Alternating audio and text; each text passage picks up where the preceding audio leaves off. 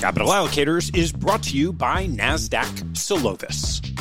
As an allocator, every investment decision you make has a direct impact on the financial well-being of your stakeholders and beneficiaries. But with a fragmented portfolio view across your public and private market holdings, you can risk making decisions without the full visibility of their impact on the overall portfolio. Organizations need a solution that delivers a consolidated portfolio view to let the investment team shift their focus from operations to analysis. A solution that helps create context faster and take the right actions sooner. NASDAQ Solovis is a software platform that unifies your public and private market holdings data to create a single source of truth. It empowers investment teams to understand the impact of every decision with accurate and reliable information. Solovis delivers transparency and insight into performance, liquidity, and risk across an entire multi-asset class portfolio. You can learn more and request a demo at nasdaq.com/solutions/Solovis. That's nasdaq.com/solutions/SOLOVIS.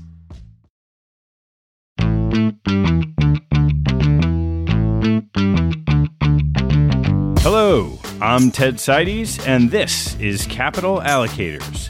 This show is an open exploration of the people and process behind capital allocation. Through conversations with leaders in the money game, we learn how these holders of the keys to the kingdom allocate their time and their capital.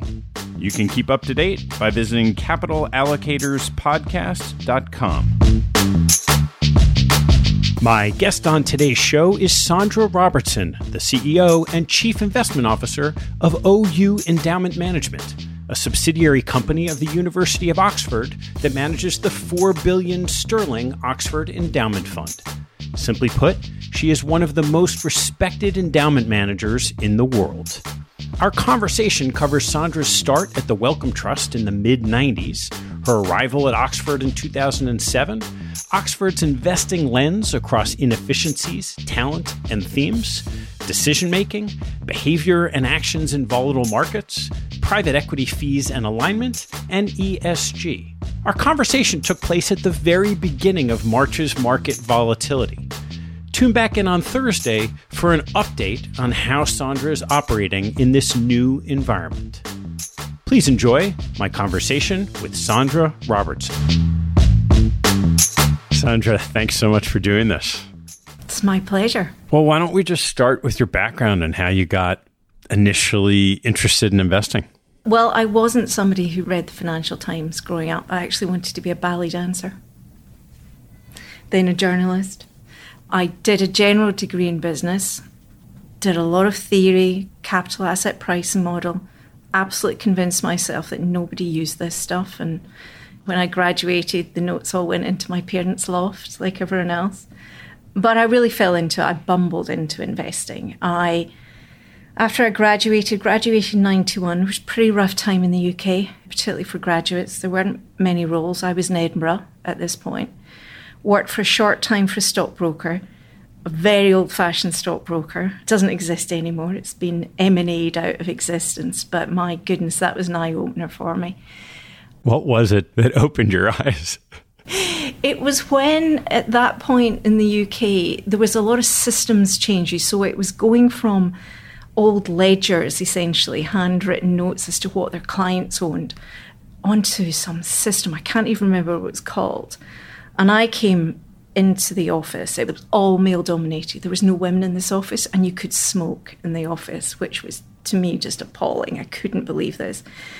And I probably spent about 3 or 4 months just actually trying to figure out what their clients owned. And their clients would be so grateful when I figured it out. It was wonderful. But it was only a temporary position, and I didn't want to stay in that environment for my health more than anything else. But, I worked with really nice, smart people, but I just knew that environment wasn't for me. And then I went to work for a bank in their international banking division. Again, it was a sort of temporary role. It wasn't a graduate position. And I really enjoyed that. One of my favourite things was I was in the international checks division for a couple of months. And if you've tried to get a bank to cash a cheque in a different currency and it sort of disappears into the system. Well, it could be in a tin somewhere in a cupboard in the International Cheque Department. And honestly, I did find a biscuit tin full of cheques that people had just found too difficult. But it was great. You know, I was phoning up Italian banks. It was just investigative. It was lovely. And again, a lot of satisfied customers. So that was great. But then in 1993, I left Edinburgh, decided I would go down to London, and I was going to work for a year and then go travelling. That didn't quite work out, that plan, because I got down and I registered with a temp agency, as we all did in those days. And I was going to actually start at JP Morgan in the swaps department. It was fantastic. It was full of, in those days, London was full of Australians, Kiwis, South Africans who would all come over, work really hard and then go off travelling. And particularly in the swaps department in those days, you know, you were working 12, 15-hour days. So I just could see the money in that. But before I started there, I was phoned up by the agency and they said, we've got this charity and they don't really know if they need somebody full-time, but they really like your CV. Would you go and talk to them?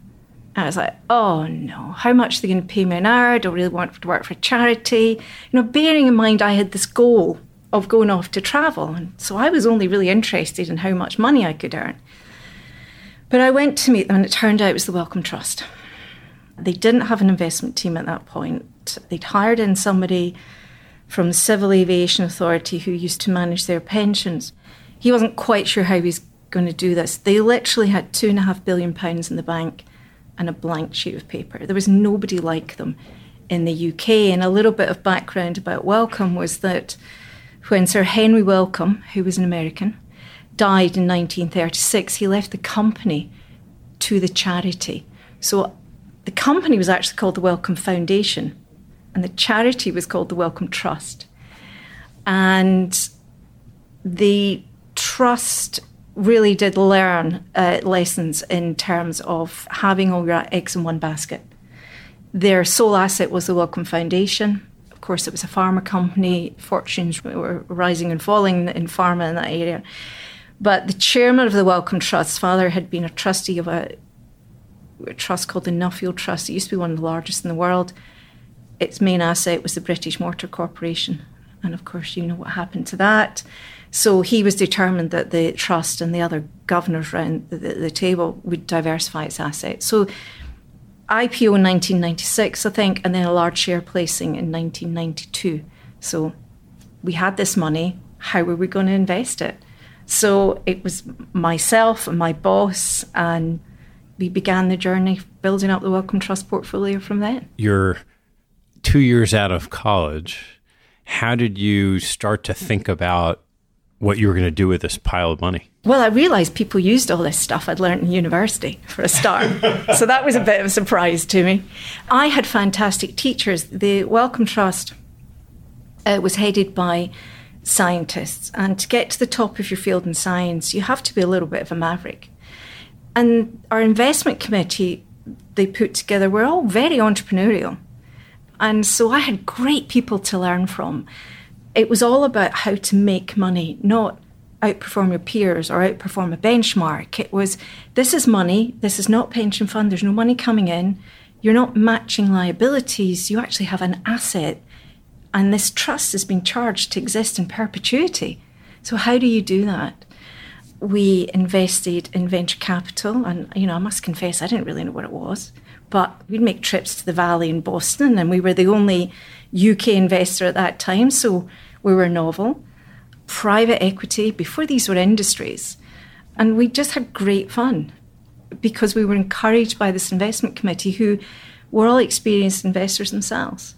So outside of the notion of diversifying somewhat away from the foundation, the business, how did you get into venture capital, private equity? So our chairman was at that point, at Sir Roger Gibbs, very involved with the Getty family and the Getty Foundation. And through that had met Jim Bailey, one of the founders of Cambridge Associates, who at that point had one office in Winthrop Square in Boston. And Jim and his team said, look, you're very similar to a US foundation endowment. let us work with you, introduce you to this group of people, because there wasn't anyone like us in the UK.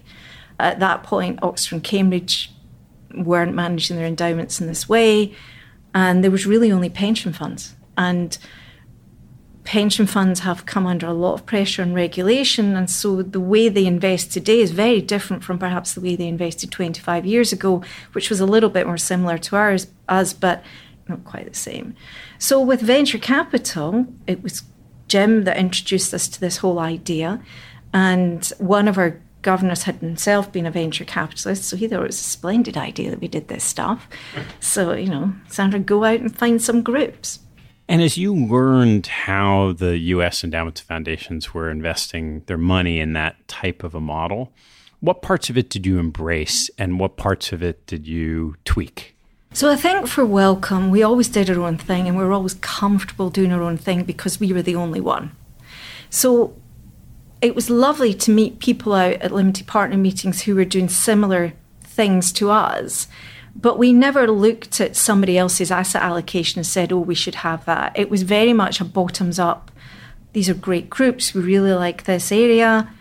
And it was very much about absolute return investing before that was its name, but also about backing talent and individuals as well. And that was one of the things that came very much through our investment committee, I suppose, because they were all experienced investors. So we probably had a lot more in UK property, and we always did that directly at Wellcome, done that at Oxford as well.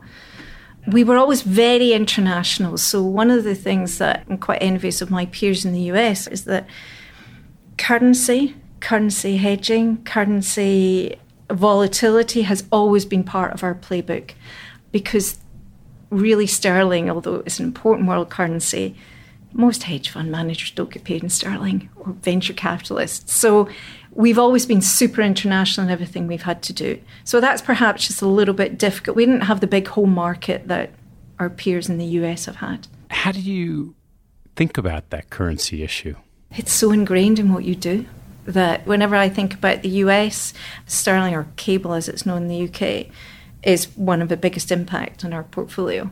But what you have to understand for a sterling investor in times of stress, it's good to own dollars.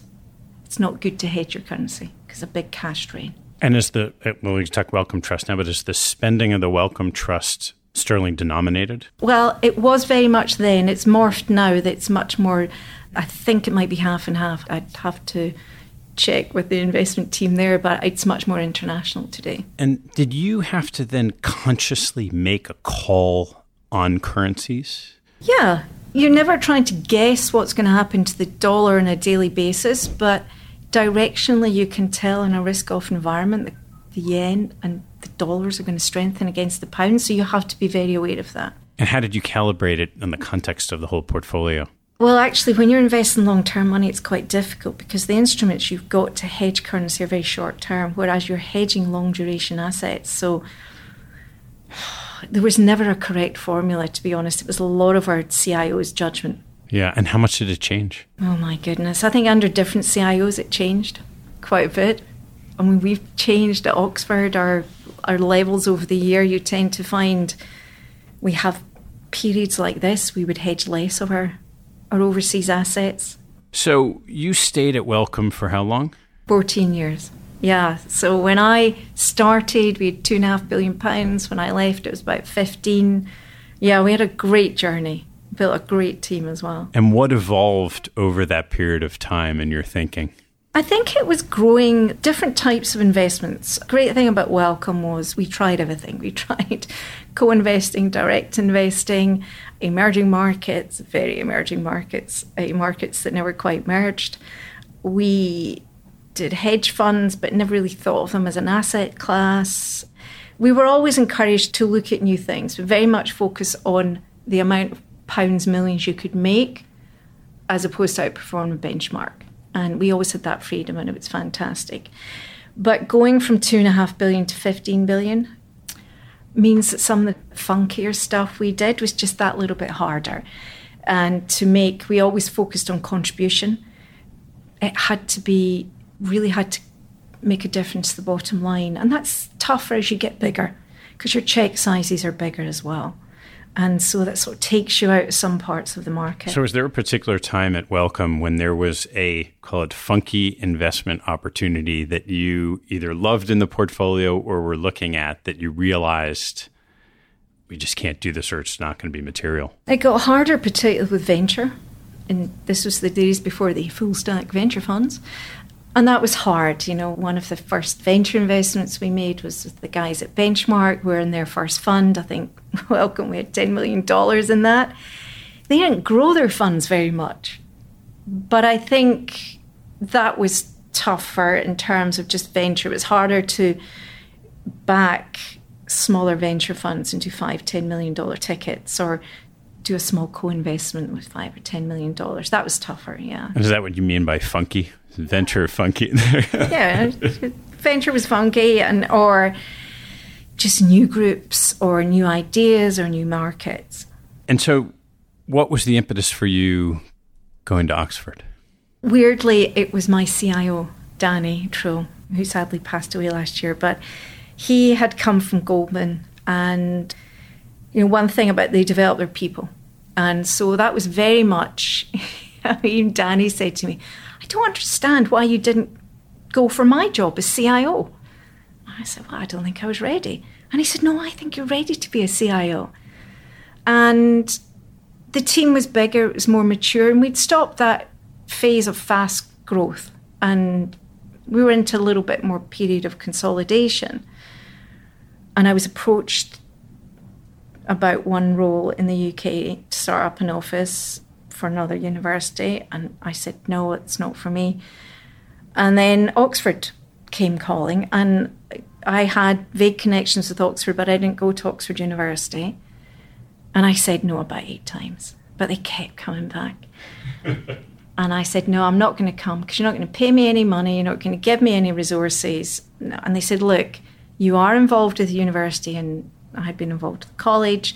Why don't you just meet the new chairman of the investment committee and see what you think? Oh, that's always dangerous. And the way that they had thought about it, that they were going to structure it, the role of the CIO was going to give me the opportunity to effectively build a business as well as an investment portfolio. And I looked at the portfolio Oxford had at that time, and I thought, oh my God, this is arguably the world's best university, and look at its investment portfolio. And its endowment at that point was £400 million after 1,000 years. That was not good. And so for me, it was just a great opportunity. And what year was that you came across? 2007. What was that first year or two like? As you're kind of going through the financial crisis with a portfolio you probably didn't love at that point in time. It was really interesting. So there was no infrastructure at the university. It had been done by a committee and a treasury team. And one of the things that Oxford has done is we've actually set up a separate investment management company. The first thing I did was hire my chief operating officer from the Wellcome Trust. And I did have to go and beg forgiveness from Danny for stealing her. But I wanted somebody I knew and trusted. She'd been fantastic at Wellcome. She understood all the various asset groups. She was a chartered accountant. So really needed a good right-hand person, right-hand man, but she's a woman. So what did we do? Well, we sat around trying to figure out actually what assets the endowment fund owned, because in a university that's not always quite clear. There can be a little bit of fudging that goes on between things that have been gifted that they can't sell. And so I said, nothing can be in the endowment pool that I can't sell. So there was a little bit of organisation that way. We had to put a custodian in place. We had to put a separate banker in place. And we were starting all of that. Within about 2 months, I was called to a meeting. And it was with the Vice-Chancellor and then one of the colleges. And it's very public. And Mike Moritz of Sequoia.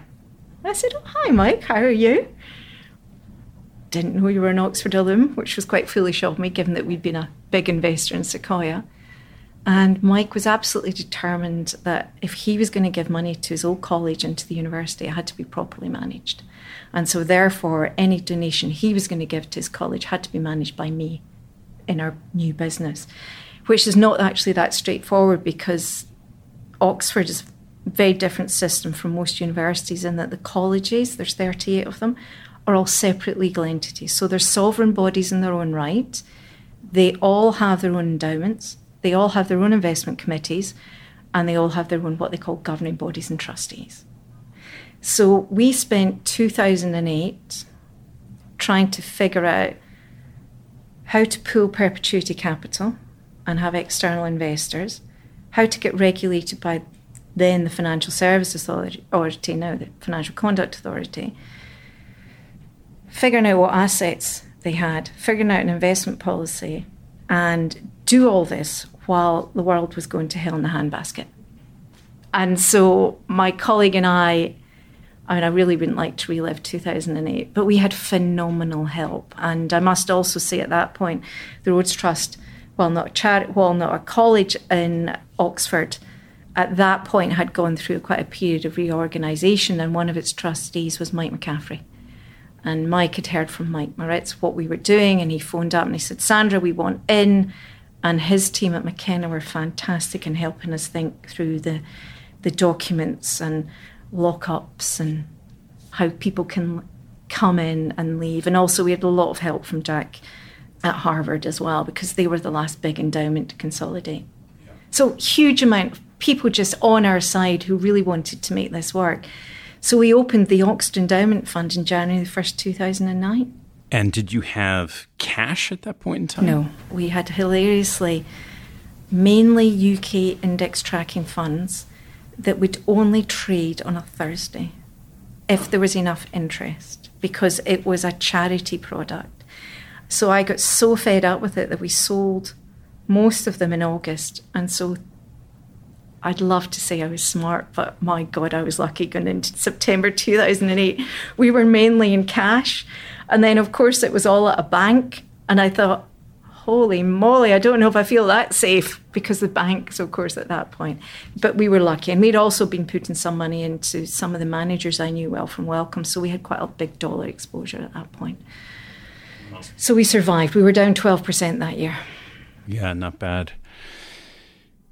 How much capital then did you start with at the investment management company once the structuring of it was in place? So the endowment pool, the Oxford Endowment Fund, was about £480 million.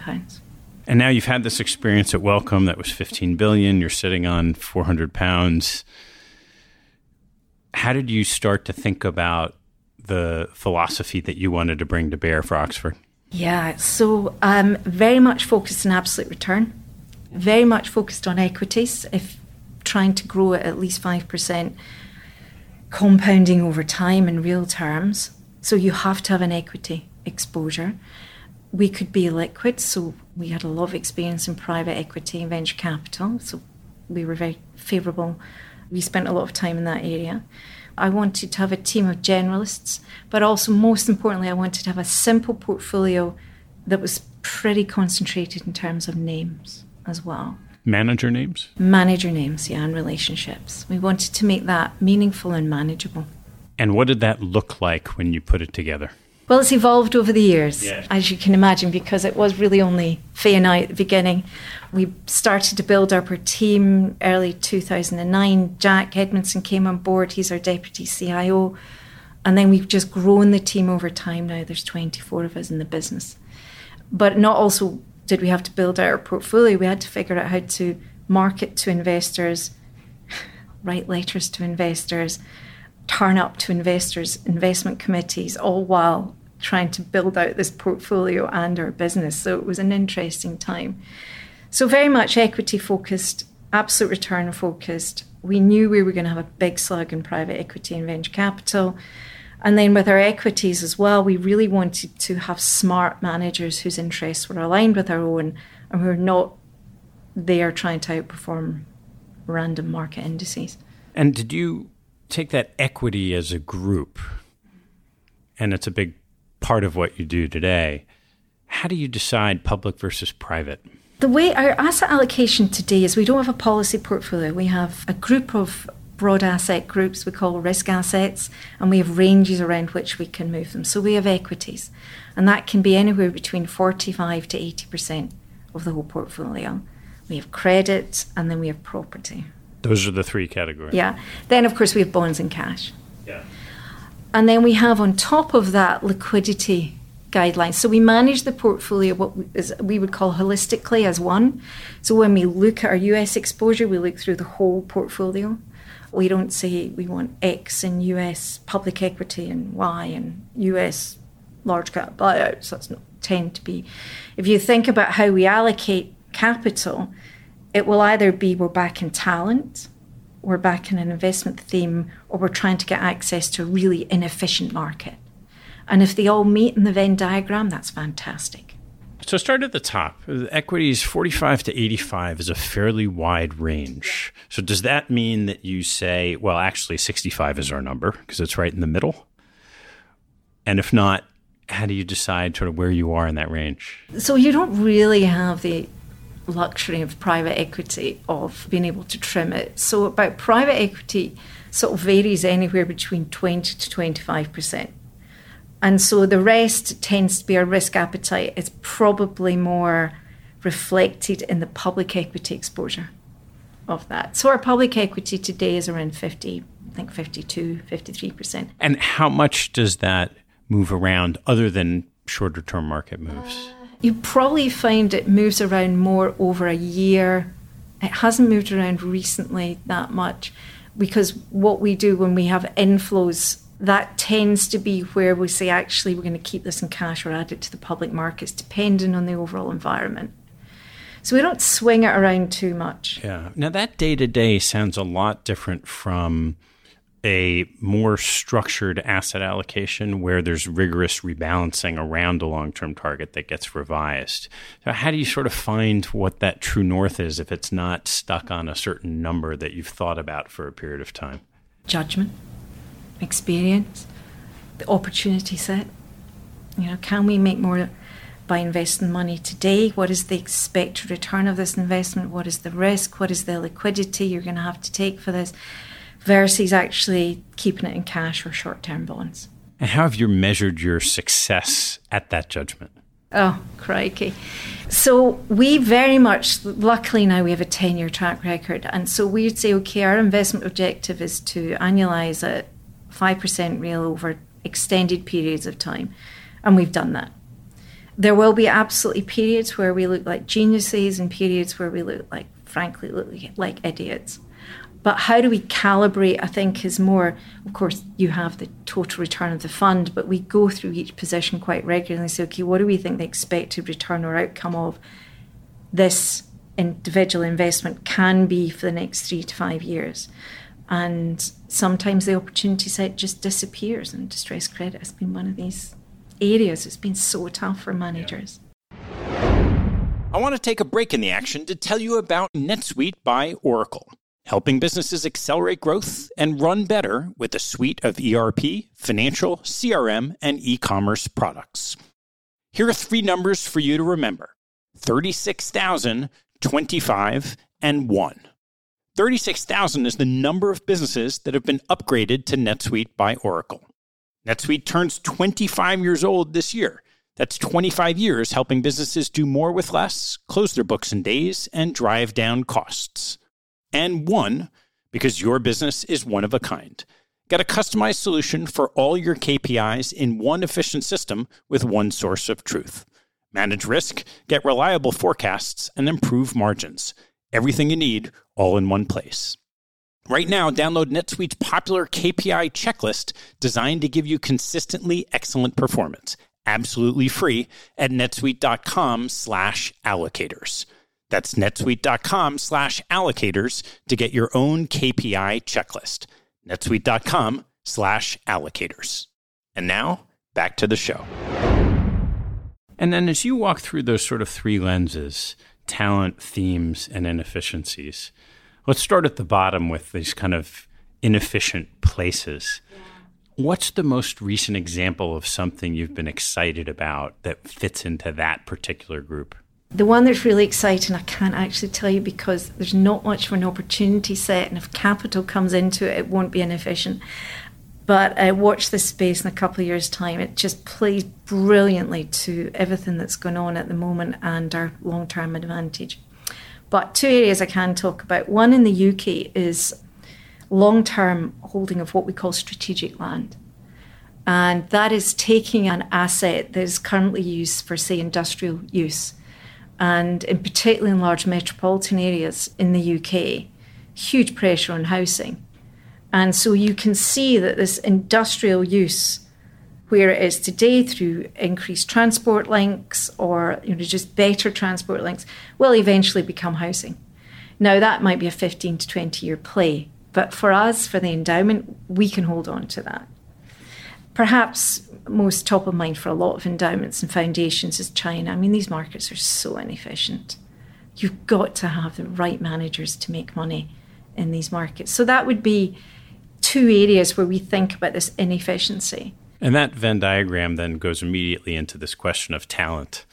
And it's what everyone struggles with and what everyone tries to identify. What have been the sort of key criteria that you and your team use to try to figure out who you want to partner with? I don't think, to be honest, it's much different from a lot of our peers. I think that's why we all sort of end up in the same groups. We really want people who we think will to have what we would call a sustainable competitive advantage. And that doesn't mean they're doing the same thing all the time, but just through their culture, their processes, their ability to adapt, we think they're just great investors through various cycles. We really like people who own their own businesses and who have substantial amounts of their capital in their businesses. We think the alignment of interest there is great. And we like people who take a long-term view. And I think that that's actually quite hard to find. To get the understanding of whether a manager can do that through cycles, that almost lends itself to an organization or at least individuals who have been around for cycles. Does that mean that your investments or your new investments tend to be with established organizations? No, they'll be with people who have demonstrated that ability in the past. So like everyone else in this business, there's areas where you just know if somebody comes out of a particular shop with particular training, they've got the right pedigree. And so that, I think, is quite important for us to know and follow. But we also have a little part of our portfolio which we call the farm team. And that might be somebody who's just exceptional, might be super young, who just is really highly regarded by perhaps people that have mentored them.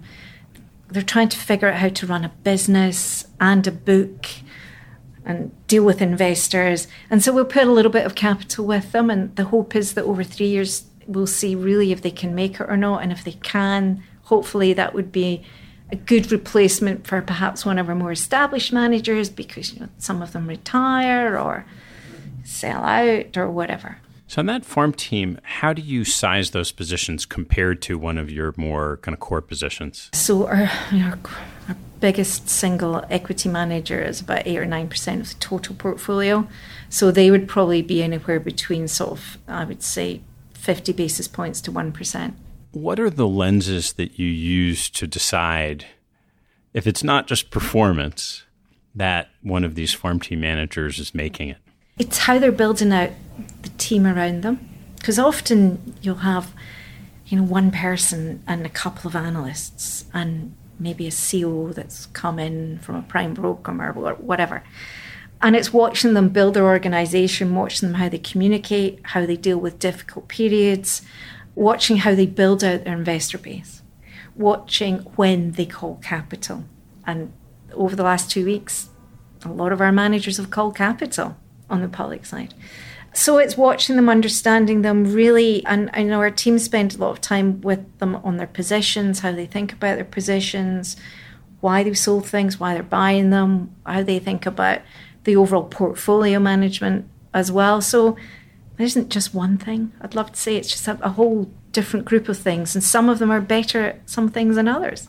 And as a group of that farm team, are you always each year putting a few new farm team managers in? Yeah, what we do find is that the great thing about this job is there's a lot of really interesting people doing different things and thinking about doing things in a different way. And yeah, some of those will graduate. One's graduated up into the main portfolio, and the others are still, we'll see. We give them 3 years. 3 years, and then there's a hard decision. Yeah, well, in theory. In theory. Then the last lens you talked about was themes.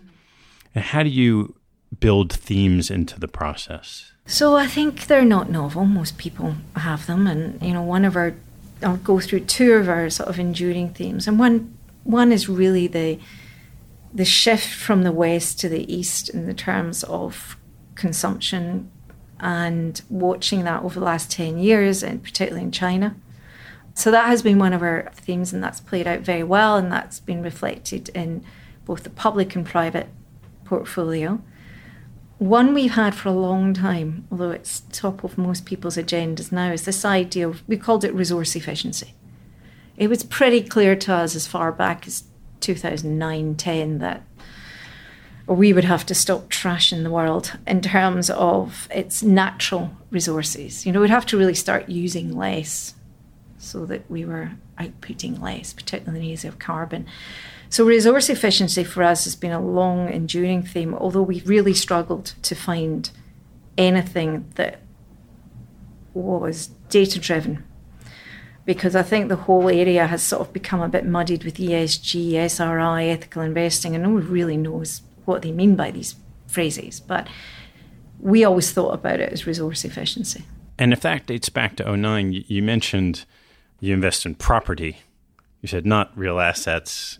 Yeah, we had a little flurry into oil and gas partnerships, but we just figured out that actually there's some great talented teams in there, but we just thought that perhaps they weren't thinking through the longer term dynamics of the demand supply of the industry. And these are long-term partnerships you've got to be in as well. So we didn't do that. We had, again, a little flurry with this whole idea that commodities were a good inflation hedge, but we just figured out that was nonsense.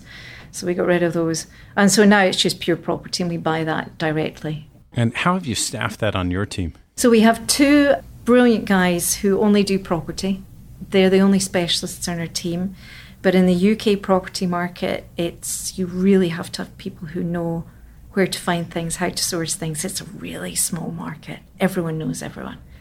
Yeah. And our two guys there, both on the investment side and the asset management side, have just done an amazing job for us. You mentioned generalists earlier. How's the rest of your team structured?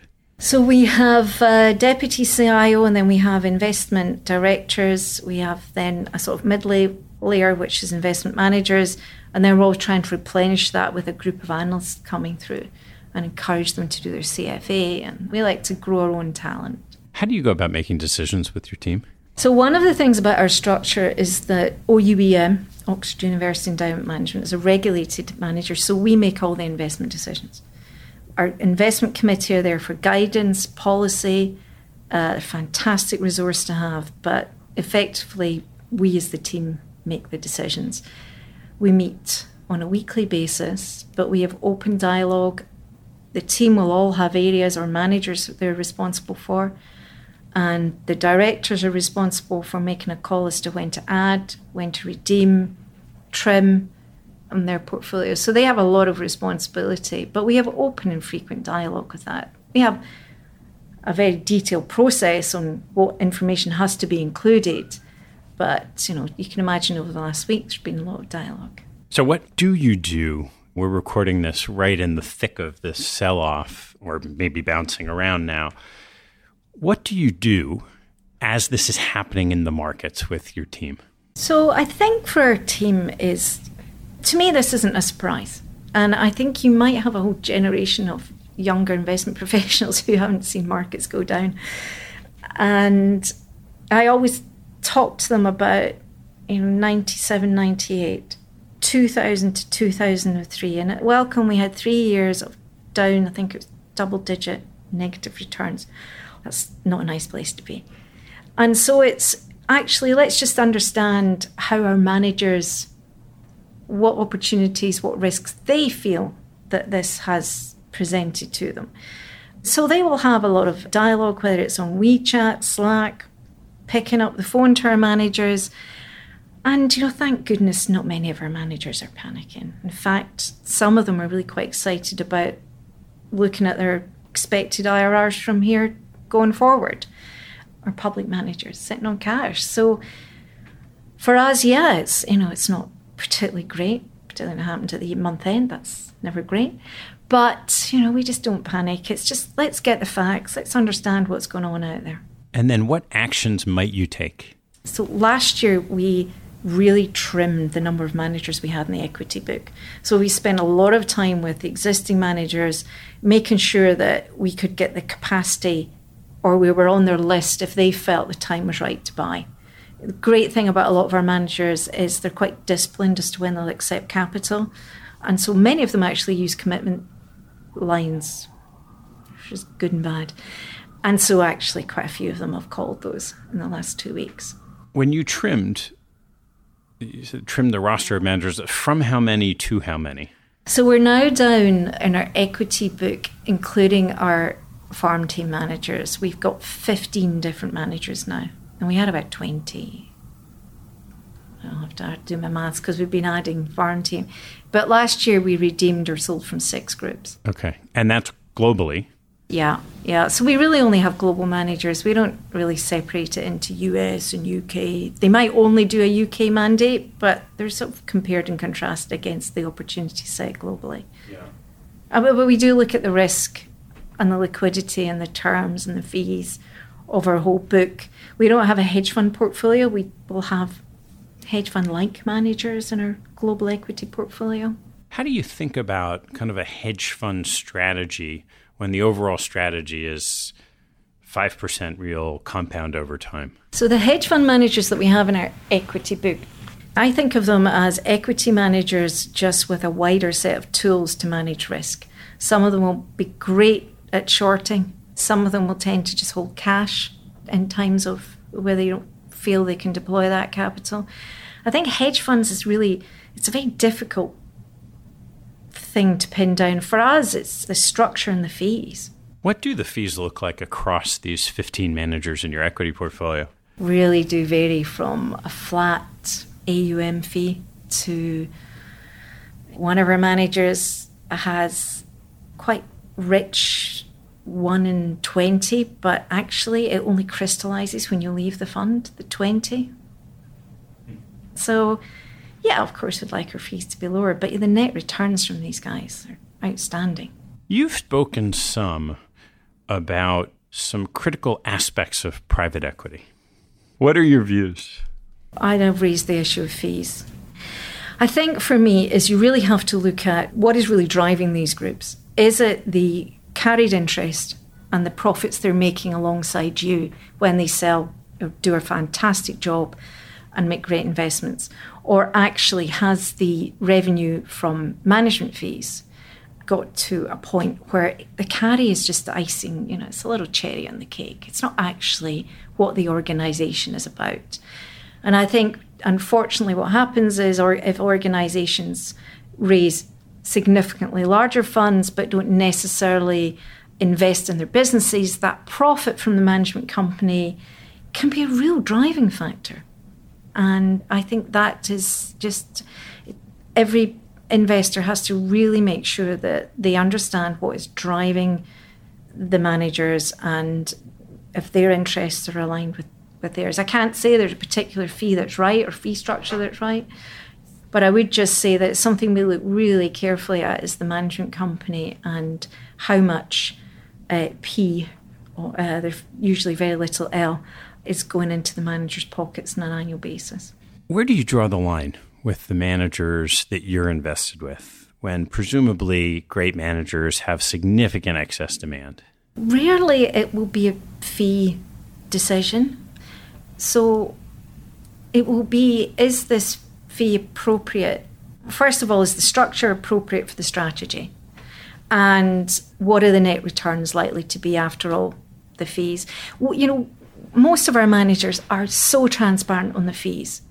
I think my issue is when people are not transparent on the fees as opposed to the absolute fee levels. It's one of our best managers has always been really upfront on all the costs that are in there. And they're big costs, but his net returns are fantastic. In the whole venture capital world, and you mentioned Mike Moritz, these sort of legendary venture capitalists, you'd like to have them have a lot of their capital alongside of you.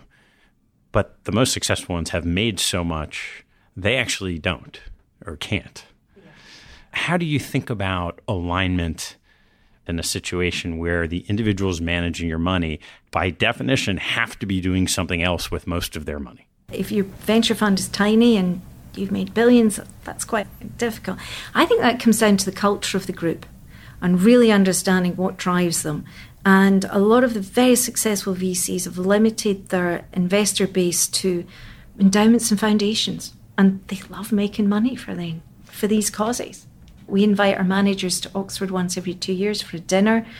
And they really can see, and we get a couple of the professors to come and talk about what they're doing. People love that. And they can see actually the impact of the profits they're making. So you touched on this ESG, and it's certainly gathering momentum as a concept, particularly with climate change. And it seems in the UK has been well ahead of the US over time. How have you thought about integrating those principles into your investment approach? So we've always done it. I think that if you try and separate it out and make it a different activity, I think that's just bizarre. But if you sort of take it back to one of the reasons I think that investors struggle with it today, I think it's because truly active equity managers know the businesses and they think about the companies they invest in as businesses and they think of themselves as engaged business owners. So they are having dialogue most of the time with the management teams on various issues. Because our managers want to own these businesses long term, they will tend to go for the highest quality managers with the best management teams. I think what's happened in the industry is that more and more people or active managers struggled with outperforming market indices because that was the mandate they were given by investors. There's been less emphasis on actually knowing and understanding what you own. So I think that there's become a disconnect between many asset owners and actually the companies that they manage. So I think this whole area of ESG has come because there is this disconnect, whereas we just view it actually, if we have great managers, we understand their culture, we know their interests are aligned, they're long-term, they do incredible diligence on their businesses, they're engaged owners with their businesses, then you generally come out to a pretty good outcome anyway.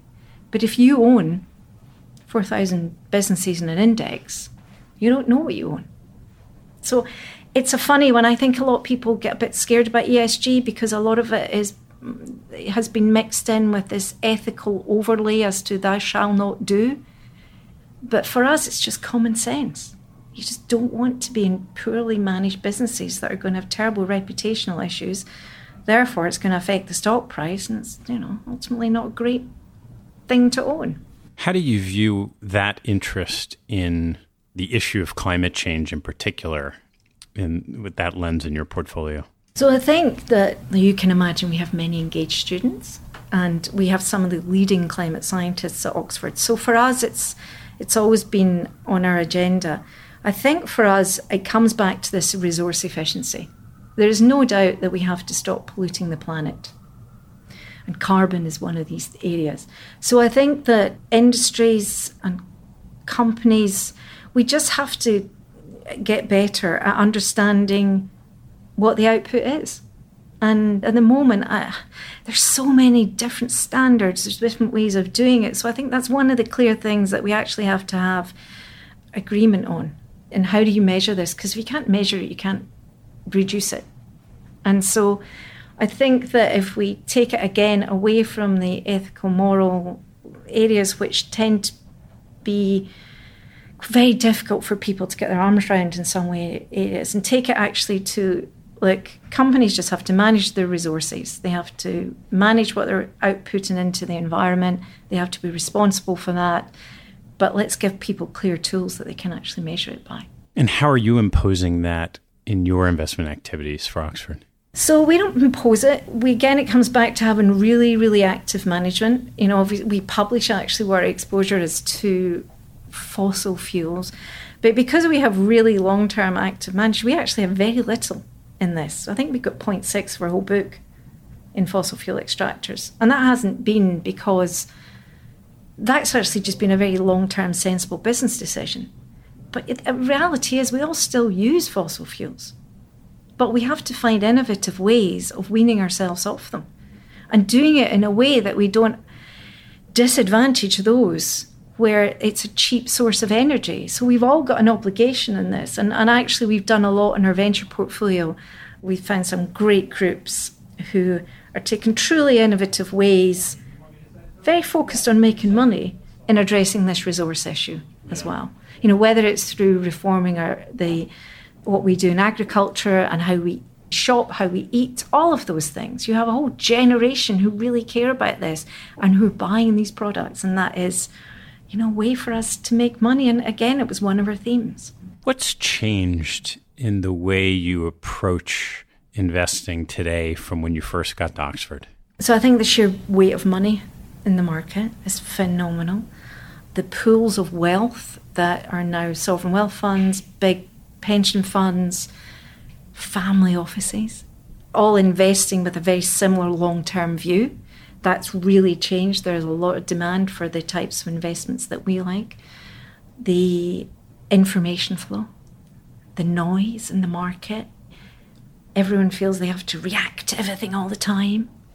And then the jargon has just increased by at least 10x as well. And what's evolved in how you invest? You have to be very, very aware of all of this. I think we've just got better at what we do. We're constantly revisiting how we think. We're constantly revisiting our assumptions about things. When we're wrong, understanding why we've been wrong on something and trying not to do it again. But, you can't be an investor if you're not prepared to get some things wrong. So what are some of those examples of things you've gotten wrong? Oh. I think in the early days when we were setting out, we had this inflation hedging area because a lot of US endowments had it, and we thought, well, let's have that when we start off because that seems sensible. And then as we actually dug in more into it, and our committee were fantastic on this, she said, actually just doesn't make sense, let's not do that. So that was a mistake. We didn't lose money, but we perhaps weren't as pure in our thinking as we should have been. And what was the information that led you to the decision that this isn't the right thing for us? I think particularly in areas like commodity, we've always tried to stick to what we know. And I knew nothing about commodities. We tried to find really smart people, and actually it was really tough. There are smart people, but they get it wrong as well. And of course, commodities, when you get it wrong, it's not pretty. So I think for us, it was learning actually and being honest with ourselves about how little we knew. Yeah. How about more recent mistakes at the manager level? We made one. We got in and out quite quickly, actually. Very, very good idea on paper. Young, eloquent, smart guy addressing a particular market where you looked at the underlying businesses, great free cash flow yields. So there was two things happened. He raised a lot of money, and we found him in other areas through other managers that's not why we'd employed him to do that. And so we found him creating different business lines and also not being entirely honest with us what he was doing. It wasn't criminal, it wasn't illegal, it was just we really need honesty from our managers. How long did it take to suss that out? Well, it made the mistake of a placement agent sent us a pitch with their business name on it, and that was a quick phone call in. Of selling the business itself? Of selling a different line of the business, which he hadn't told us about. Yeah. So we were really disappointed, and so we had to cut the trade, as my old boss used to say. What do you try to do differently from the other pools of capital you respect the most? I think rather than deliberately try to do something that's different, I think we try and do what's right for us and our pool of capital. And that actually means that you have to be pretty strong. You have to have a very clear investment philosophy and approach, and you have to be comfortable with missing out. There's an advantage to us being in the UK and a disadvantage to being in the UK, in that we've got great relationships with our Endowment Foundation peers, but we don't have that fear of missing out all the time.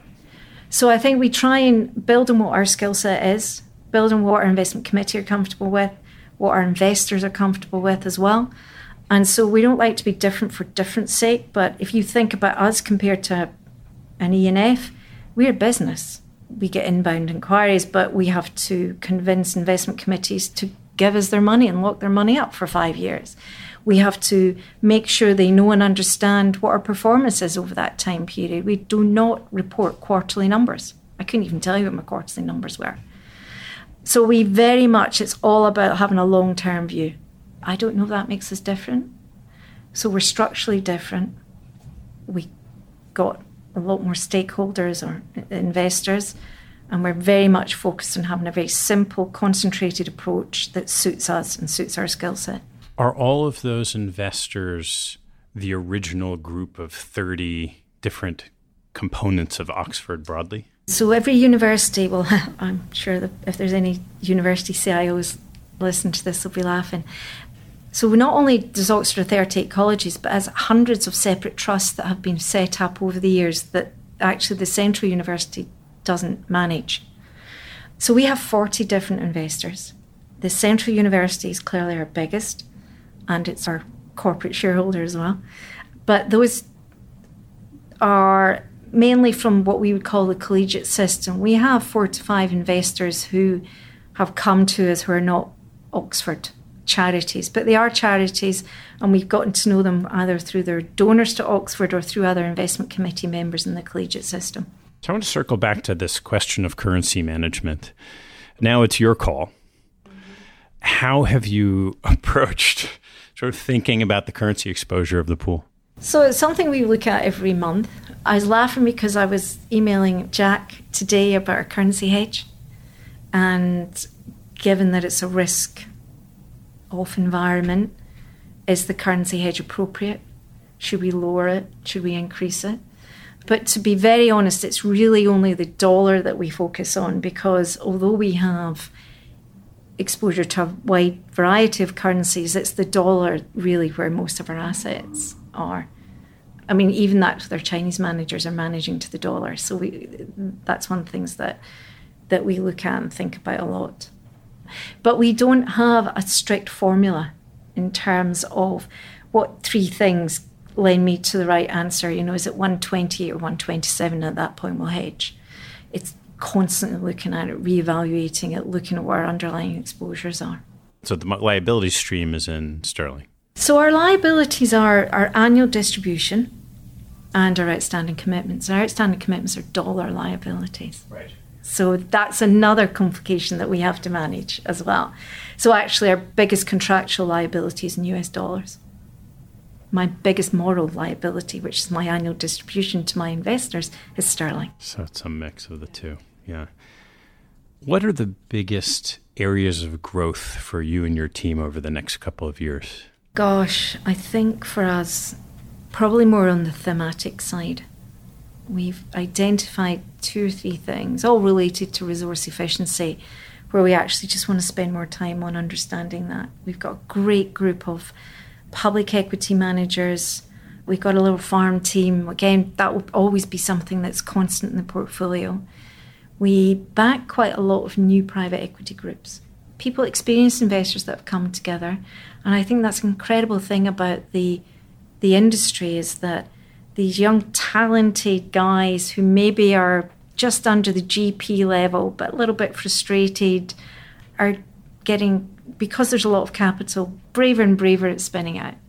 And one of my colleagues, David, is fantastic in the UK market of being aware of who's good and that. So that's an area that we will continue to build out and develop. Our real estate or our property portfolio is an area we really want to build out even more. It's been quite tricky in the UK. Pricing's been very rich. We might have more of opportunity now. How have you viewed credit exposure? Oh, it's been super tough. We have no vanilla, or plain vanilla, as you Americans say, credit in the endowment fund at all. It's all specialist credit. And that tends to be with groups who can invest globally. public-private, semi-distressed, stress situations. It's quite a small portion of our book. It's about 6 or 7%. And how about cash? Cash, well, cash has actually been quite high recently. I think at the end of December, cash and bonds was about 8%, and it's been around that level. So as you go through a sell-off, do you look to deploy? Well, that's why we were able to deploy capital in the last couple of weeks to the managers that felt there was opportunity. All right, well, let's turn to some closing questions. What's your favorite hobby or activity outside of work and family? Well, I must confess, I love walking. I have a group of friends, and we regularly will go for girls' walking weekends. And then yoga. I do a lot of yoga. What's your biggest pet peeve? I was trying to think about this. Dishonesty. How about your biggest investment pet peeve? Well, I can't actually just isolate one. I think the biggest thing is the investment industry overcomplicates everything. Overcomplication and this fixation on relative returns drives me nuts. What do you do for self-growth? I read, I travel, I meet incredible people and constantly reevaluate what we do. Drives my team members nuts, as you can imagine. What teaching from your parents has most stayed with you? Well, I grew up in a very Scottish Protestant background, so I think a work ethic, a really strong work ethic. My parents really instilled that into all of us. Yeah. All right. Last one. What life lesson have you learned that you wish you knew a lot earlier in life?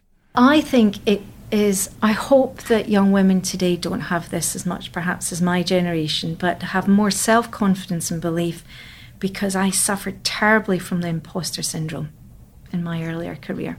I always had this weird thing that I'd get found out. Great. Sandra, thank you so much. Thank you.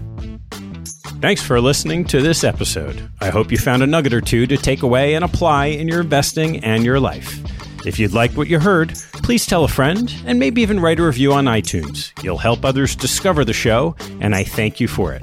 Have a good one, and see you next time.